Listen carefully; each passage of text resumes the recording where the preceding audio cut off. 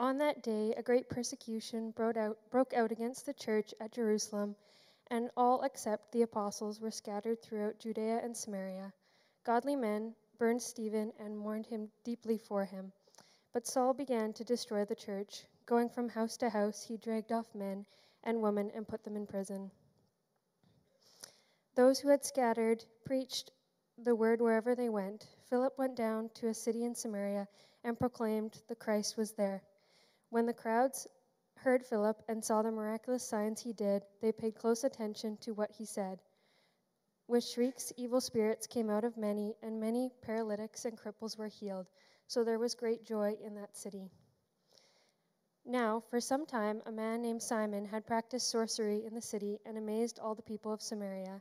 He boasted that he was someone great, and all of the people, both high and low, gave him their attention and exclaimed, "This man is the divine power, known as the Great Power." They followed him because he had amazed them for a long time with his magic. But when they believed Philip as he preached the good news of the kingdom of God and the name of Jesus Christ, they were baptized, both men and women. Simon himself believed and was baptized, and he followed Philip everywhere, astonished by the great signs and miracles he saw. When the apostles in Jerusalem heard that Samaria had accepted the word of God, they sent Peter and John to them. When they arrived, they prayed for them, and that they might receive the Holy Spirit, because the Holy Spirit had not yet come upon any of them. They had simply been baptized into the name of the Lord Jesus. Then Peter and John placed their hands on them, and they received the Holy Spirit. When Simon saw that the Spirit was given at the laying of the apostles' hands, he offered them money and said, "Give me also this ability, so that everyone on whom I lay my hands may receive the Holy Spirit." Peter answered, "May your money perish with you, because you thought you could buy the gift of God with money. You have no part or share in this ministry, because your heart was not right before God. Repent of this wickedness and pray to the Lord. Perhaps he will forgive you for having such thoughts in your heart. For I see that you are full of bitterness and captive to sin." Then Simon answered, "Pray to the Lord for me, so that nothing you have said may happen to me." When they had testified and proclaimed the word of the Lord, Peter and John returned to Jerusalem, preaching the gospel in many Samaritan villages. Let's pray. Dear God, thank you for today. Thank you for the fact that we get to gather together this morning. Thank you for the sunshine that's outside. I pray that you would just bless our time together this morning, and that you would just be our hope, be our rest, and be our peace. Amen. Amen. Thank you very much, Delaney and music team. Great morning to you. It's morning. I'm not a morning guy. I'm an evening person more than that. So this is actually just the beginning of my day. So it's not, but it feels that way sometimes. And maybe you're in that boat too, and you start waking up usually after lunch or something. But we'll try to get you having lunch earlier today so you can wake up now, I suppose. But it's good to have you here. And it's great to be with you. My name is Todd. I have the privilege of being a part of Emmanuel now for, oh my goodness, going on 10, 11 years, something like that. And I get to be part of a small group, which I love. There's a promo for small groups. If you're not a part of one, love to have you as a part of one. It really is part of the heartbeat of our church family. And it really is where we get to do life together. And we get to hang out together. And maybe that's some of our struggles. Maybe we like the 1 hour that we hang out here together, and that's it. That's all we got. But no, actually, God has created us to be together more. And in our small groups, we really get to understand how much fun it is. I actually had, this is total aside, but I'm sorry. But I had one person in our small group say, "Todd, we have such," and forgive me, our small group, "we have such a different small group. We're all so very different." I said, "Absolutely we are. It's a miracle that we're together." But that's what God does.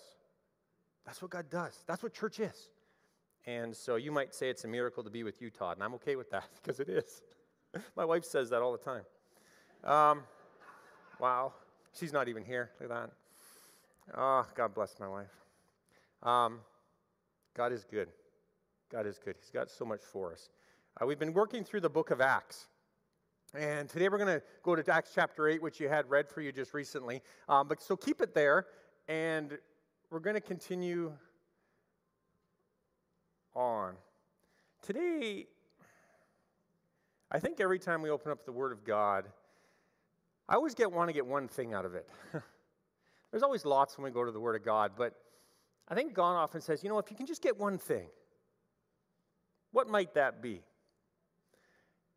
There's a movie, and maybe you're familiar with this movie. Anybody know what this movie? So this will date me a little bit, might date you a little bit. Some of you may have no idea who these are. They're three guys, and they made up a movie. Anybody, can you tell me what this movie is?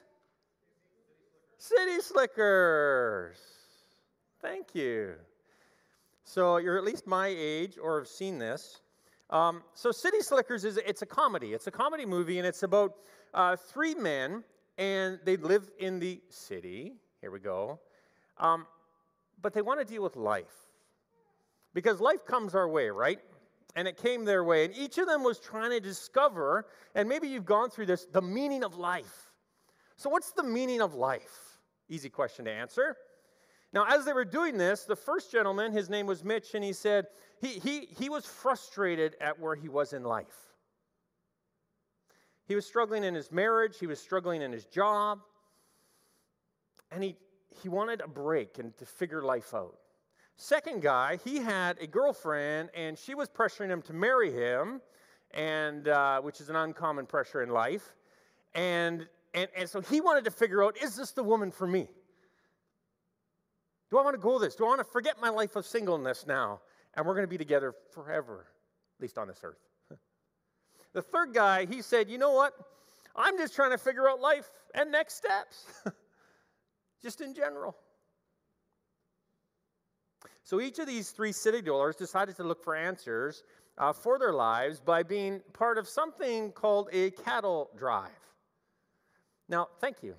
I don't know if that would be the thing I would choose to figure out life, but they did, and they made a movie about it. And so these three gentlemen with others went and to get on horses. Most of them had never ridden horses before, and supervise a cattle drive from one part of the country to another part of the country.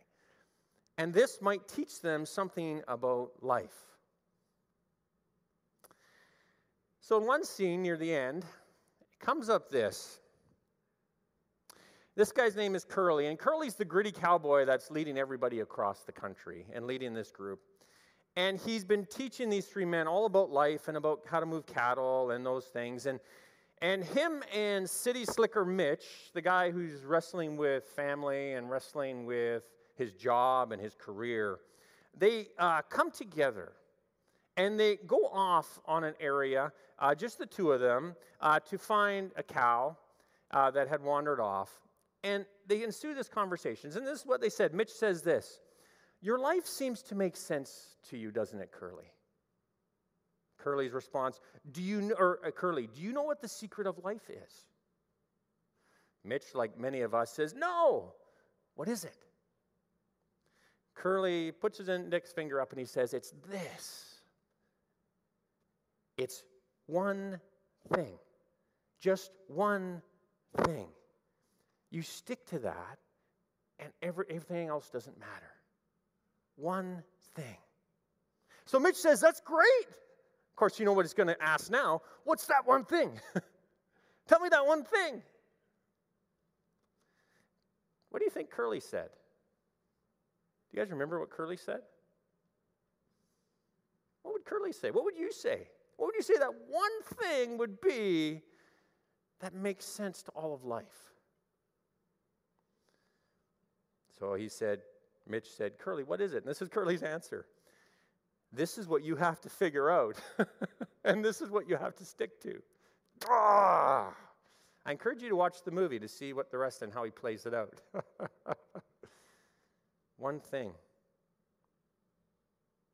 What is that one thing? By the end of the movie, Mitch helps get the cattle where they need to be. And he actually delivers a baby calf along the process and discovers, I would say, which was influential for him, what life is all about when you see this baby being born. Anybody remember what the name of the cow is that was born? Norman. You know what he does with Norman? He brings Norman home to his family, to the city, because he's bringing life home. Because life matters to him. Life for him is what joy was about. Life was that one thing that he had forgotten about, how precious it was.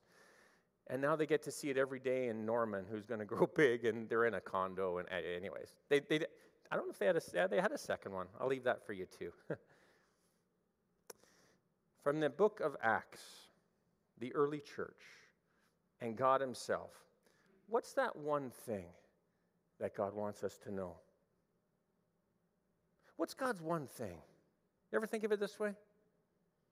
Maybe just simply for today, what is he going to say in Acts chapter 8 that's that one thing? So when we go home, we got one thing. I think it's simply this: fear the gospel.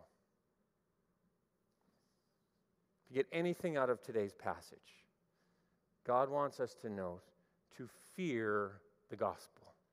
Fear the good news.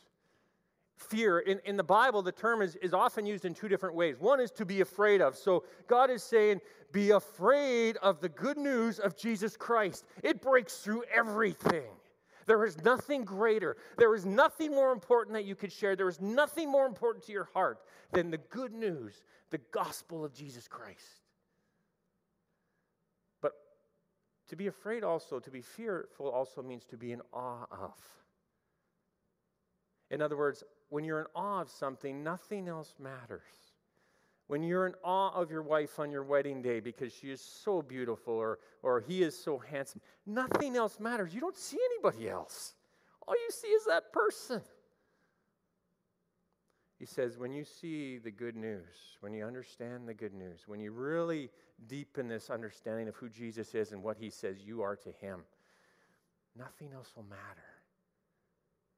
So fear the gospel. Fear the gospel. So why? Why should we be in awe? Let me ask you this. Are we in awe of other things more than we are of Jesus Christ today? We all came with situations on our hearts, on our heads. Maybe it's illness. Maybe it's what's in front of you. Maybe it's money. Maybe it's relationships. Maybe it's, it could be anything. Maybe you're looking for your passport. And just turn on the news. There's lots of reasons to get fearful. Are we in awe of those things? Or as believers, as lovers of Jesus, as dearly loved by Jesus, are we more in awe of Jesus and his message that I will care for you? We should be more in awe of the gospel, and here's why. I'm a results guy. What are the results here in this passage? There's lots of them. I'm going to give you a list here on your screen and maybe go through them really quickly here. I love results. Results means that something's happened. Something's going on. And he says this is what can happen when the gospel is feared, when we choose to be in awe of Jesus Christ and his message more above anything else, when we choose to accept and believe and follow the good news more than anything or anyone else. This is what could possibly happen. And the first thing is this: Stephen gave his life for it. The gospel, and you guys listened to this last week with Pastor Kyle, and Kyle mentioned the character of Stephen and who he was and the grace he had and the fearlessness he had and how it came from the message that he preached. And look back in chapter 6 and 7 to give you an idea of the message that he had and what the gospel was for Stephen. Because in the beginning of chapter 8, he loses his life. When we fear the gospel, we are not afraid to give our life to the gospel. We are not afraid to lose our life. As Scripture says, as Jesus said, when you lose your life for me, you will what? You'll find it. There is something about the gospel that allows you to not be afraid of dying, not be afraid of losing your life. Result number 2. Saul persecuted others for it in verse 3. Saul, who's later known as Paul, and we're going to look when we get to chapter 9 and beyond, this Saul guy turning to Paul guy, how God grabs his life. But what's interesting here is it says he actually persecuted. He went door to door, pulled out the men and the women, and I'm sure the kids were a part of it, and he persecuted them. Some ended up dying. Some went to prison. But he went intentionally through the city of Jerusalem, taking everybody out who went to what? Who feared the gospel, who love Jesus. So what does this say? This says that the gospel is divisive, that people want to get rid of it because it works, because it's so valuable, because it changes the way culture is. Saul wanted that. Fear the gospel. He was afraid of the gospel in a different way. Also says here, believers shared it wherever they went. I love this verse. Verse 4 here. It's interesting. It says the believers left, but the big individuals, the ones who were back in Acts chapter 1, verse 8, the apostles, they stayed. It actually tells us that. And I'm like, why would you tell us that? Because we matter. The gospel says we matter. It wasn't the big names that went and shared the gospel here at first. They are at the end of this passage. It was us. Do you catch this? It's the regular people that go to work every day, the guy and the gal that work at McDonald's, the ones that pump gas. It's us. The gospel works through us. When we speak the gospel, and it gives an example of Philip here, when we share the gospel, God moves. But it's through us. It's through us as a 10-year-old, a 5-year-old sharing. It's us in any of our job situations. It's me as a teen. I'm not a teen, and I haven't been a teen for many years, and I'll never go back there. Thank goodness for that. But and it probably wasn't the easiest teen. But it's you. Fear the gospel. It was sent through normal, everyday people with heartaches and challenges and pain and insecurities and fearfulness. It's us. That's the great news of God. It's you and I together. Don't limit who you are in the sight of God. They're the ones that says went everywhere and shared it. It actually uses the word scattered. It's like throwing seeds out. and wherever it went, God went. And the gospel went. I could go on that for a long time. Verse 5 talks about sharing with new cultures. They went to Samaria. This is awesome. It wasn't just in Jerusalem anymore. Do you remember God's words? Do you remember Jesus' words in the beginning of Acts chapter 1? We're following the book of Acts is to walk through the gospel from Jerusalem to the ends of the earth. In Acts chapter 1, verse 8, it says, I'm going to be in Jerusalem and wait for me when the Holy Spirit comes, and my message will be in Jerusalem to all you here. And we've been studying that for the last 5 chapters. It's been awesome. And then he says what? Then it's going to go where? To Judea, so a little more, then to Samaria. Oh, where are we? Where are we in chapter 8? We're in Samaria. We're in Samaria. The gospel moves. God finishes his plan. Chapter 10 talks about the Gentiles, and we're going to go beyond that, and we're going to make it to Rome. So at that time, it was the then known world. God's word is alive and well and moves on. Fear the gospel. What God says comes true. And here they are. It shares with new cultures as well. I'm so grateful for this. It wasn't just with Jews. These are Samaritans. They're called half-Jews. And back in about 722 BC, something like that, Assyria came in and took out Israel and took Israel back to Assyria. And what happened was was very common in the day when a city destroys another one, they do is they repopulate with them. And they intermarry. And so you have this togetherness. So they're not going to rebel because now they're family. Well, family may rebel, but they're not together. They're bringing this unity together. And he says, "I got you now." And this is what happened. They became Samaritans. So they were part Jews and part something else.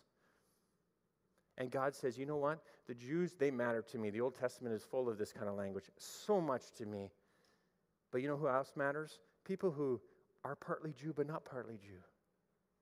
And then you know who will matter in chapter 10? Everyone else. Be thankful for this, folks. I don't know how many of you here are Jewish. We're included in that. Fear the gospel. That's us. We're in there. shared with new cultures, but he also said, share it with everyone, men and women, verse 12 and 13. Interesting characters. We got Philip here. We got this guy, Simon. He's an interesting guy, trying to figure out who he is. He's a magician. He's well known by the people because of the things he can do. He's a great man. But it's interesting, when the gospel comes in, what does it do? It changes his life. In fact, he says he accepts it, and he gets baptized. We'll look at this more a little bit maybe next week with our wonderful speaker next week who will come in and share a little bit more, because that person will look at the end of this chapter, which will be fantastic. But it makes even the people who think they are something, which Simon was. He could do some amazing things. It doesn't tell us what, but it says he was a magician. So he could make you believe things that you never thought you could believe, or see things that you never thought you could see. And even he was astounded and amazed at the gospel, at the good news. And he gave his life to it, is what it says here early on. Now, changes a little bit, and we'll look at that in a second. But early on, whatever mankind can offer, the gospel is greater. Let me ask you this. How's whatever you're doing, or how are that working for you? How's your life working for you? Are you searching for answers? Simon was searching for answers, and the gospel came and gave him those answers. Verse 7, it says that when the gospel came in, evil left. Talked about people being possessed by demons and whatnot, and they left with shrieks. And where the gospel is, evil cannot exist. Got that? Where the gospel is, it pushes evil out. Got that? What do our nations need? You're looking around and seeing our nation's just a mess on so many levels. And what's one of the words we use probably? Evil. It's everywhere. Who takes the life of little kids, in a school system? Evil. God says here, when the gospel comes in and it came into Samaria, that evil had to leave. Do you catch that? Fear the gospel. He also says here it has the power to heal in verse 7. The lame got to walk. Like it actually changed. It made things happen that we can't make happen.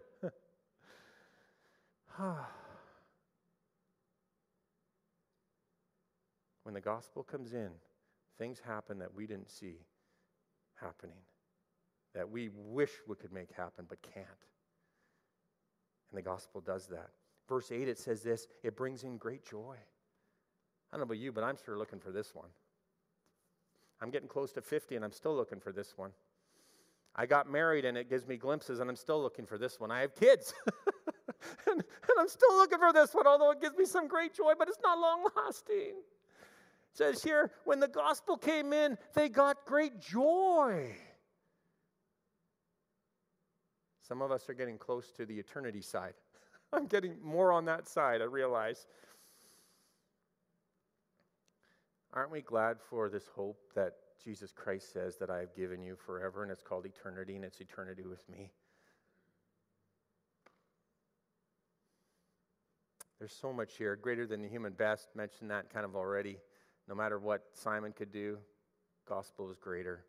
And it prepares the way for the Holy Spirit. This one's kind of interesting. If you look at the book of Acts, the Holy Spirit, God himself, who's promised to be with us when Jesus left, he said, I promise to give you another, and it's the Holy Spirit, to be with you forever as a seal, Ephesians. So it reminds us that God is always here with us until the day where we're with him in heaven, okay? In the book of Acts, it kind of tells us how the Holy Spirit kind of comes in. And if you remember in Acts chapter 1, they were believers. They loved God. They had the message of Christ, right? Jesus had given them the message. But in Acts chapter 2, the Holy Spirit hadn't come down yet till Jesus left, so then he comes down. Then here we get, and so in Jerusalem, believers, Holy Spirit came. You need to believe the message, the gospel message. It comes first, and it makes way for the Holy Spirit. Here we are, a little farther gone, and why God does this, he's chosen to do it here. Samaritans, gospel comes in, then the Holy Spirit follows, okay? In chapter 10, you'll see it again. Gospel comes in to the Gentiles, the Holy Spirit will follow. But then after that, the Holy Spirit is where the gospel is, which is where we land today. So I wonder why God did this, other than it seems to be a normal method. Why would God separate the Holy Spirit from the gospel message at times, and yet brings them together. I think one of the reasons here is that he wanted a sense of unity. He wanted to bring in unity. He wanted to bring in the Jews in the gospel, and he says, okay, now I'm going to treat you the same, Samaritans, as I treated the Jews. Here comes the Holy Spirit. You're together in this. Remember that. Gentiles, I'm going to bring you too. We're going to bring you the gospel, and I'm going to do the same thing for you. I'm going to say, you guys are, remember, all on the same team. Stop fighting. This is what the Holy Spirit does. He breaks down the barriers because he says, we're all on the same team. We all need the same gospel. We all need the same Spirit, and I'm going to bring you in together. That's my understanding so far. Results, don't forget about them. Look at them. There's so many of them here. But with all of that, then we actually have to look at what actually is this gospel that needs to be feared. I love the results. The results are so cool, but and they motivate us, but what actually is this good news? It's interesting here. He says it several times, this gospel. He says, verse 4, preach the word. Verse 5, proclaim the Messiah. Verse 12, proclaim the good news of the kingdom of God in the name of Jesus Christ. Verse 14, they went to Samaria, and the Samaria had accepted the word of God. Verse 25, that the disciples had proclaimed the word of the Lord and testified about Jesus. They preached the gospel. So what is this that he's talking about? I was in Starbucks drive-thru not that long ago. And there's this thing that's been around. I don't know who started it. God bless them. But they call it Pay It Forward. So I'm in the Starbucks lineup with my vehicle, and I get up there. And I think, you know what? I'm going to be nice to the person behind me. I'm going to pay it forward. In other words, I will pay for theirs. And the only reason I figured this one out and thought I'd be nice that day is because the person in front of me just paid for mine. Sometimes, they're right there. There's a sign of sin. Right there, I need help to be nice to someone else.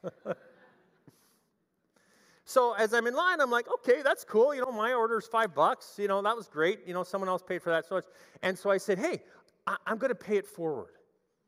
And the gal, she looks at me and she says, before you make that decision, I kid you not, do you know how much theirs is? Have you ever been in my spot? What went through your head? What did you think? What did you say? So I said, okay, how much is the next one? Mine was $5. Next one was $30. What did I do? What do you think I did? What would you have done? Think about this for a second. What would you have done? Or maybe what did you do? Of course I paid it. My wife was working that day. She was making the money so I could pay it. Wow. It's 2 apologies. I owe Karen now. I did pay it. God provides. What I needed to pay that Starbucks was motivation. That's what I needed. I know the taste would be good. I know the results would be good. Someone may say thank you, and that might motivate me, even if I never saw them, and I can play that over and over in my head. I'm grateful because the person in front of me paid for mine. But what I need is motivation. And what God says here, he says, fear the gospel. Why should we fear the gospel? Because it is our motivation in life. Okay? The gospel is the motivation in life. It's what gave all of those results. So with our limited time and limited spot here, what is this motivation in life? What is this gospel? And it's going to be shared more next Sunday because you get a little clearer picture of it when he gets to share. Philip goes on and gets to share with the Ethiopian eunuch, okay? And we got it in chapter 2 of Acts, so go look back at that. Chapter 4 of Acts, go look at that one. Chapter 6 and 7 last week, go look at that. It'll give you a clear picture of what this is. This is the motivation. This is the guts. But what does he say here? Preach the word. Proclaim the Messiah.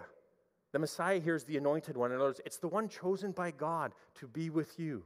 And the Samaritans, because they were partly Jew, they were looking for the Messiah. And so Philip knew that, and so he uses this language. He says, you're looking for the one that God is going to send, aren't you? And they said, yes. And he said, here it is. It's coming in the person of Jesus Christ. The Messiah, the one who God has specifically picked, the one that is exactly for you. It's the one you need. It's your Savior, because he uses the word Jesus Christ here. It's your Savior, Jesus. He knows you need to be saved. It's the one who can save you. He loves to save. That's what Jesus is here. He loves to save. The angels announced this back at his birth. They said, "Who is this?" And he says, it's Jesus. It's the one who saves. But he also says it's Jesus Christ. It means he's Lord. It means he finishes the work. He's the one who actually can save. And that's the message that Philip was saying to this group, that the disciples were saying. And he says to us, you need that? Do you need to be saved today? I'm in the business of saving. Let's do this together. I'm the only one who can save you. Come to me. But I want us to notice that these are God's words. These are God's words. And we think about that for a second. I think I might have a verse here. Romans 1:16 says this, "I am not ashamed of the gospel, for it is the power of God for salvation to everyone who believes." There's power in these words. The one who gives it to us is all-powerful. Think about this. In Genesis chapter 1, do you know how God created the heavens and the earth? Do you know how God created you and I? Do you know how God created everything we see? He spoke it. God's words are powerful. When the gospel is shared, they're God's words. They are powerful because of the one behind it. That's why it was shared, and that's why we get all those results. It is the God who gives you and us those words, and it is God who will speak through those words. So we share the gospel. We live the gospel. Don't forget this. These words are God's dynamite for breaking down sin's barriers and setting us prisoners free. But also this, God's words are about life. I've spent many times trying to figure out, how do I actually say the gospel? What are the actual words? I don't know if you wrestle with this. And it's not easy. It's hard and it's kind of messy, but I've broken it down into these kind of 4 words. It's God's words about life. This is the gospel. This is why it's so relevant to us. This is why it impacts everyone. Because God speaks to life when he speaks the words of the good news, he says. And the first word in there is God. God, in the gospel, when we relate it, and he relates it to us, says, just remember, I created you. I am God. I created you, and when I created you and everything around you, I said that I love you. I said that you're beautiful and you're wonderful. And in fact, in Genesis chapter 1, he says that I created you, and I created you to make choices. That's how valuable you are. But then comes me, or us. And so with my choice, what I've found myself doing, and what Adam did early on, which entered sin into this world, he said, both Adam and Eve, I want to be in charge of my life. That's what Adam and Eve said. God said, I've created you, I know everything about you, I know what you need. And Adam and Eve come along and said, yep, that's nice. I want to be the one who does that. I want to be in charge of my life. I want to be, this is what they're saying, this is what I say, following sin, I want to be God. I am God. That's what I'm saying. That's what Adam and Eve said. And so God said, okay, I've given you the ability to choose. That's your choice. You get the results. So God gave Adam and Eve their wish. God gives me my wish. God gives us our wish and our choice, and we've made it, and all the results that come with it. So let us ask that. How are the results coming? Because we're not God. Right? We're not God. And yet, you know how we know sin is alive and well sometimes? Because we fight so hard to be God. We want to be able to make that choice. We want to make the right choice. You know what, folks? I love my wife, but I can't even love her the right way sometimes. No matter how hard I try, even if I know what's right, I can't. I don't do the right thing. I don't even ask her. I try to love her without asking her. And she's like, yeah, Todd, that doesn't fly. You need to do this with me. Or, Todd, why don't you talk more with me? You don't talk enough with me. Actually, it's the opposite in our house. It'd be me saying to Karen, why don't you talk with me, Karen? Why, because that's what love really is. If you know my wife, you know that's awesome. But that's what God said here. He says, I'm going to hand you over to your choices. And if that's the choice you want, then that's what you're going to get.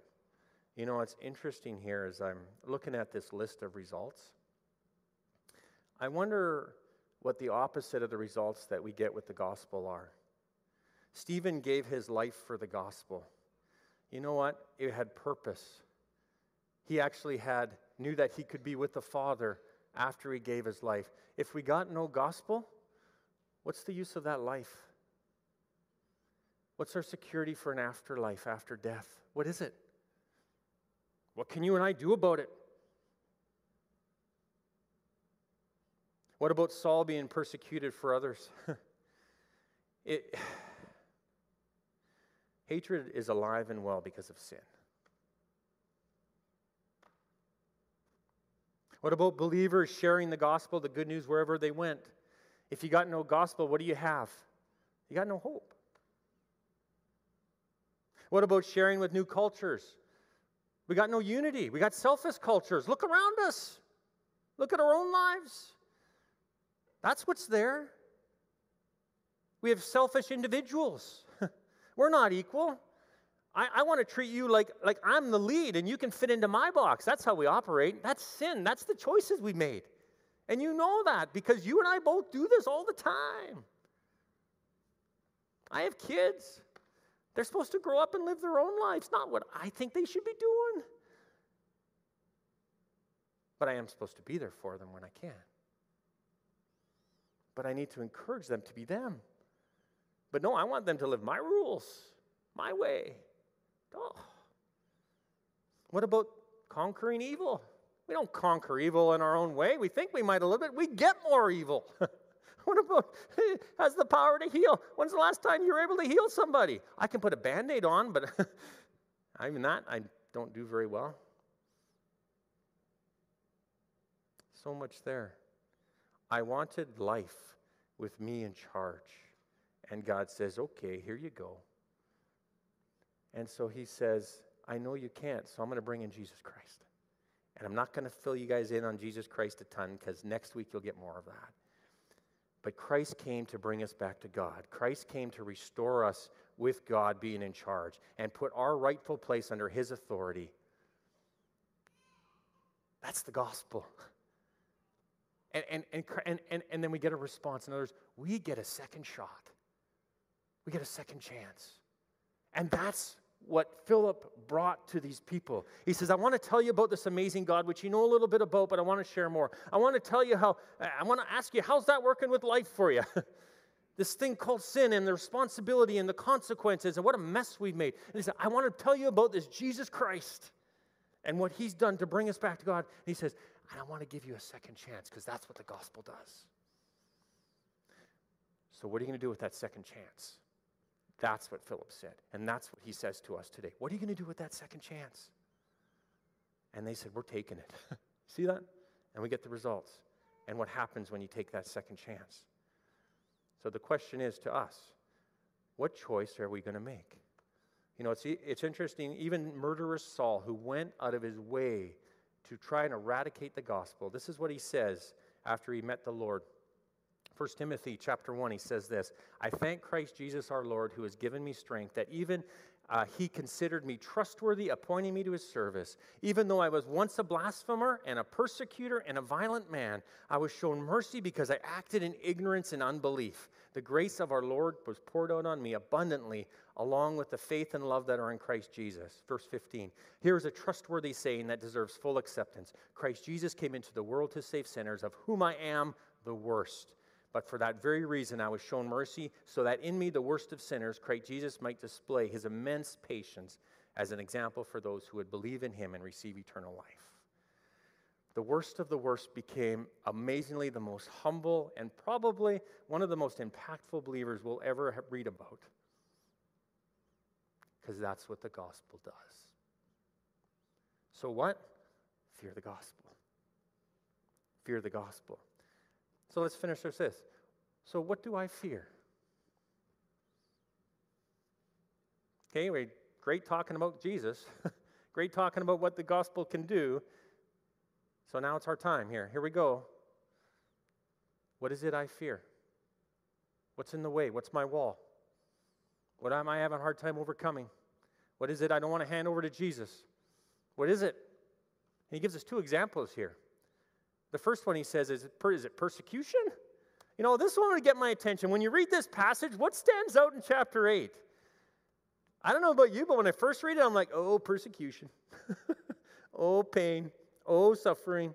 Oh, I don't want that. Oh, I'm going to hide in my bubble. Oh, Lord, take it away from me. That's my first thought. Is that your first thought? Are you feeling persecuted? Persecution is not the focus of chapter 8. God and his good news is the focus of chapter 8. God used persecution to serve his means of spreading his good news. You notice that? That's what he did. That's what persecution did. God said, okay, you're going to make that happen? It's going to work for me. He wasn't caught off guard at all.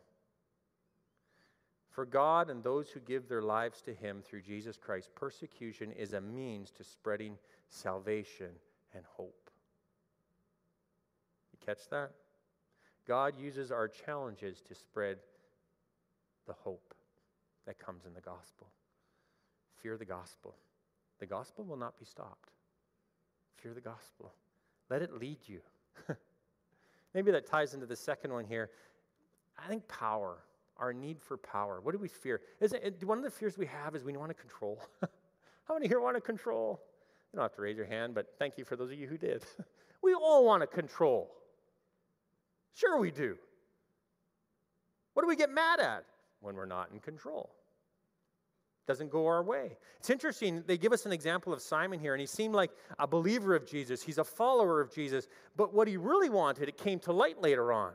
This guy was even baptized.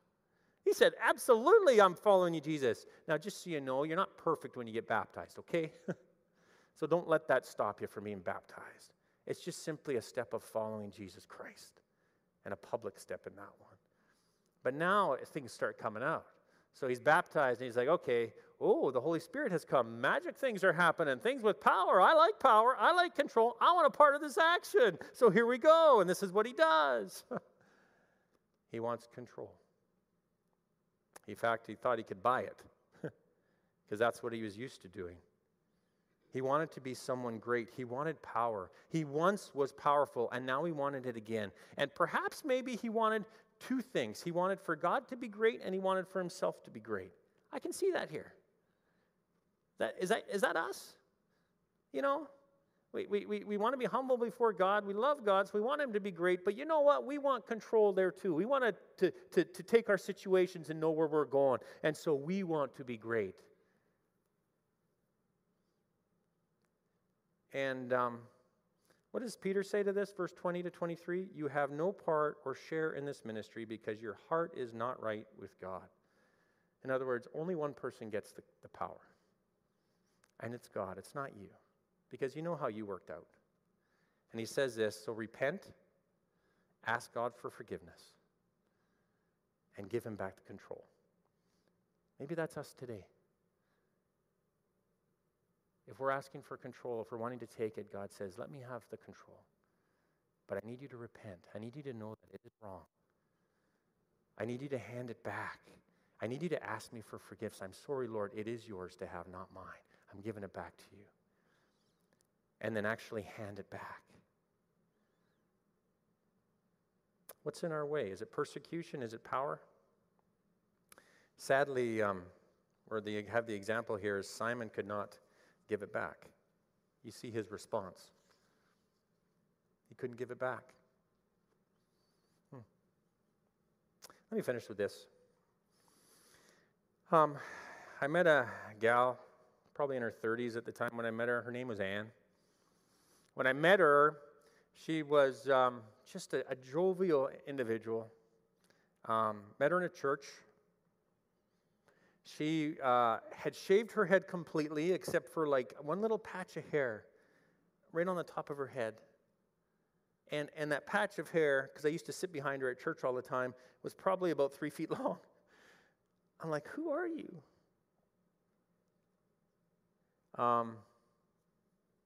She was a divorced lady, had 2 girls, 2 daughters. Her ex-husband had verbally abused her for years. Just a hard life. And in fact, after I'd known her a little bit, her husband was a quadriplegic, and so she took care of him, which is also very hard. Her husband was killed in a car accident, tragic, while we were there. She went every day to the court case because it was a drunk driver. Spent every time with her own family during this time and with the driver's family. As I got to know her, she had a rough exterior. She was loud. She had a hard life. She had made mistakes. You know what she did for a job? She was a dog groomer. It was awesome. She was good at it.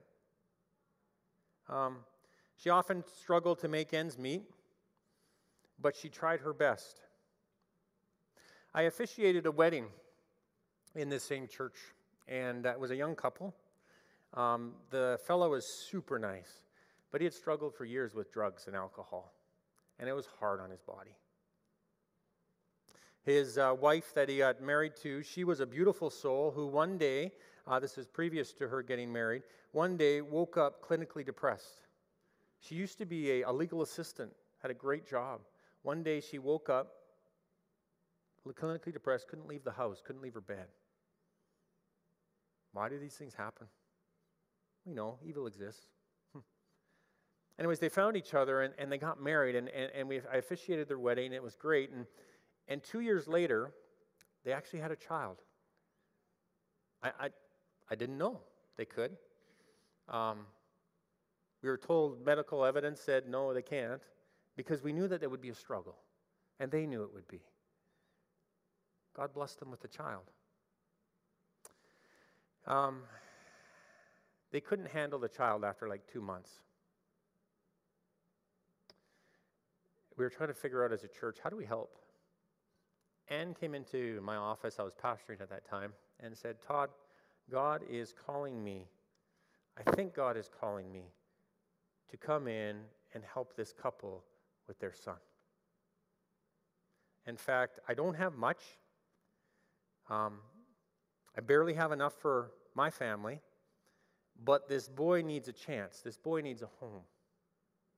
This boy needs a shot at life. He needs to be cared for. And you know what, Todd? And Ann said, Jesus will take care of it all. I'm thinking, are you for real?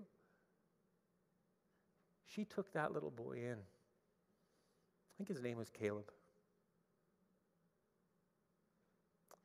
She cared for the boy like her own. She had 2 teenage daughters. Her days of, think about this. I don't know, have any of you adopted or taken in a child after, your youngest is now 15? Now she's back to poopy diapers.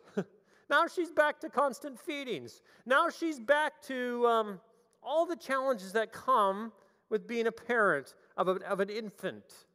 And she's back to all that. And why? Why? Because the gospel had broken into her heart, and you feared the gospel. She had a great relationship with the parents. They would come for visits and leave, and she held on to Caleb as if it's her own, but she released Caleb because it was not her own. About 2 years into that relationship, Caleb's dad passed away suddenly. No dad. A year later than that, Mom went into a coma. Mom passed away. No mom. Ann is now fully on her own. I think Caleb actually graduated this past year from high school. Ann made sure that the boy was cared for, like her own. Anne is impacted by the gospel. What a blessing. A woman whose heart was so deeply pierced by the deep, relentless, sacrificial love of Jesus that she had to express it to another soul that God had brought to her to meet needs. Fear the gospel. Let's pray. Heavenly Father, thank you for being gracious. Thank you for being Lord. Thank you for leading. Thank you for the Ann Dunns in our lives. Lord, I thank you for the Anns in our church, this church family. But Lord, above all, I thank you for your good news. It's your good news that let Ann be Ann and what she did. It's your good news that gives us hope. It's your good news that shows all those results, and maybe some of us are looking for some of those results today that we read, Lord.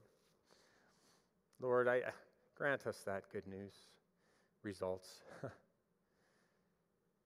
But Father, we don't live on the results. We live on the good news. We live on you, Jesus Christ, your relationship with us, which is the good news forever. Lord, I don't know what we're all dealing with here. But Father, I pray that your good news, Jesus, is greater, and we see it greater, and we need you to show it to us greater than anything else we see and deal with here. Because, man, we sure need the hope that you give.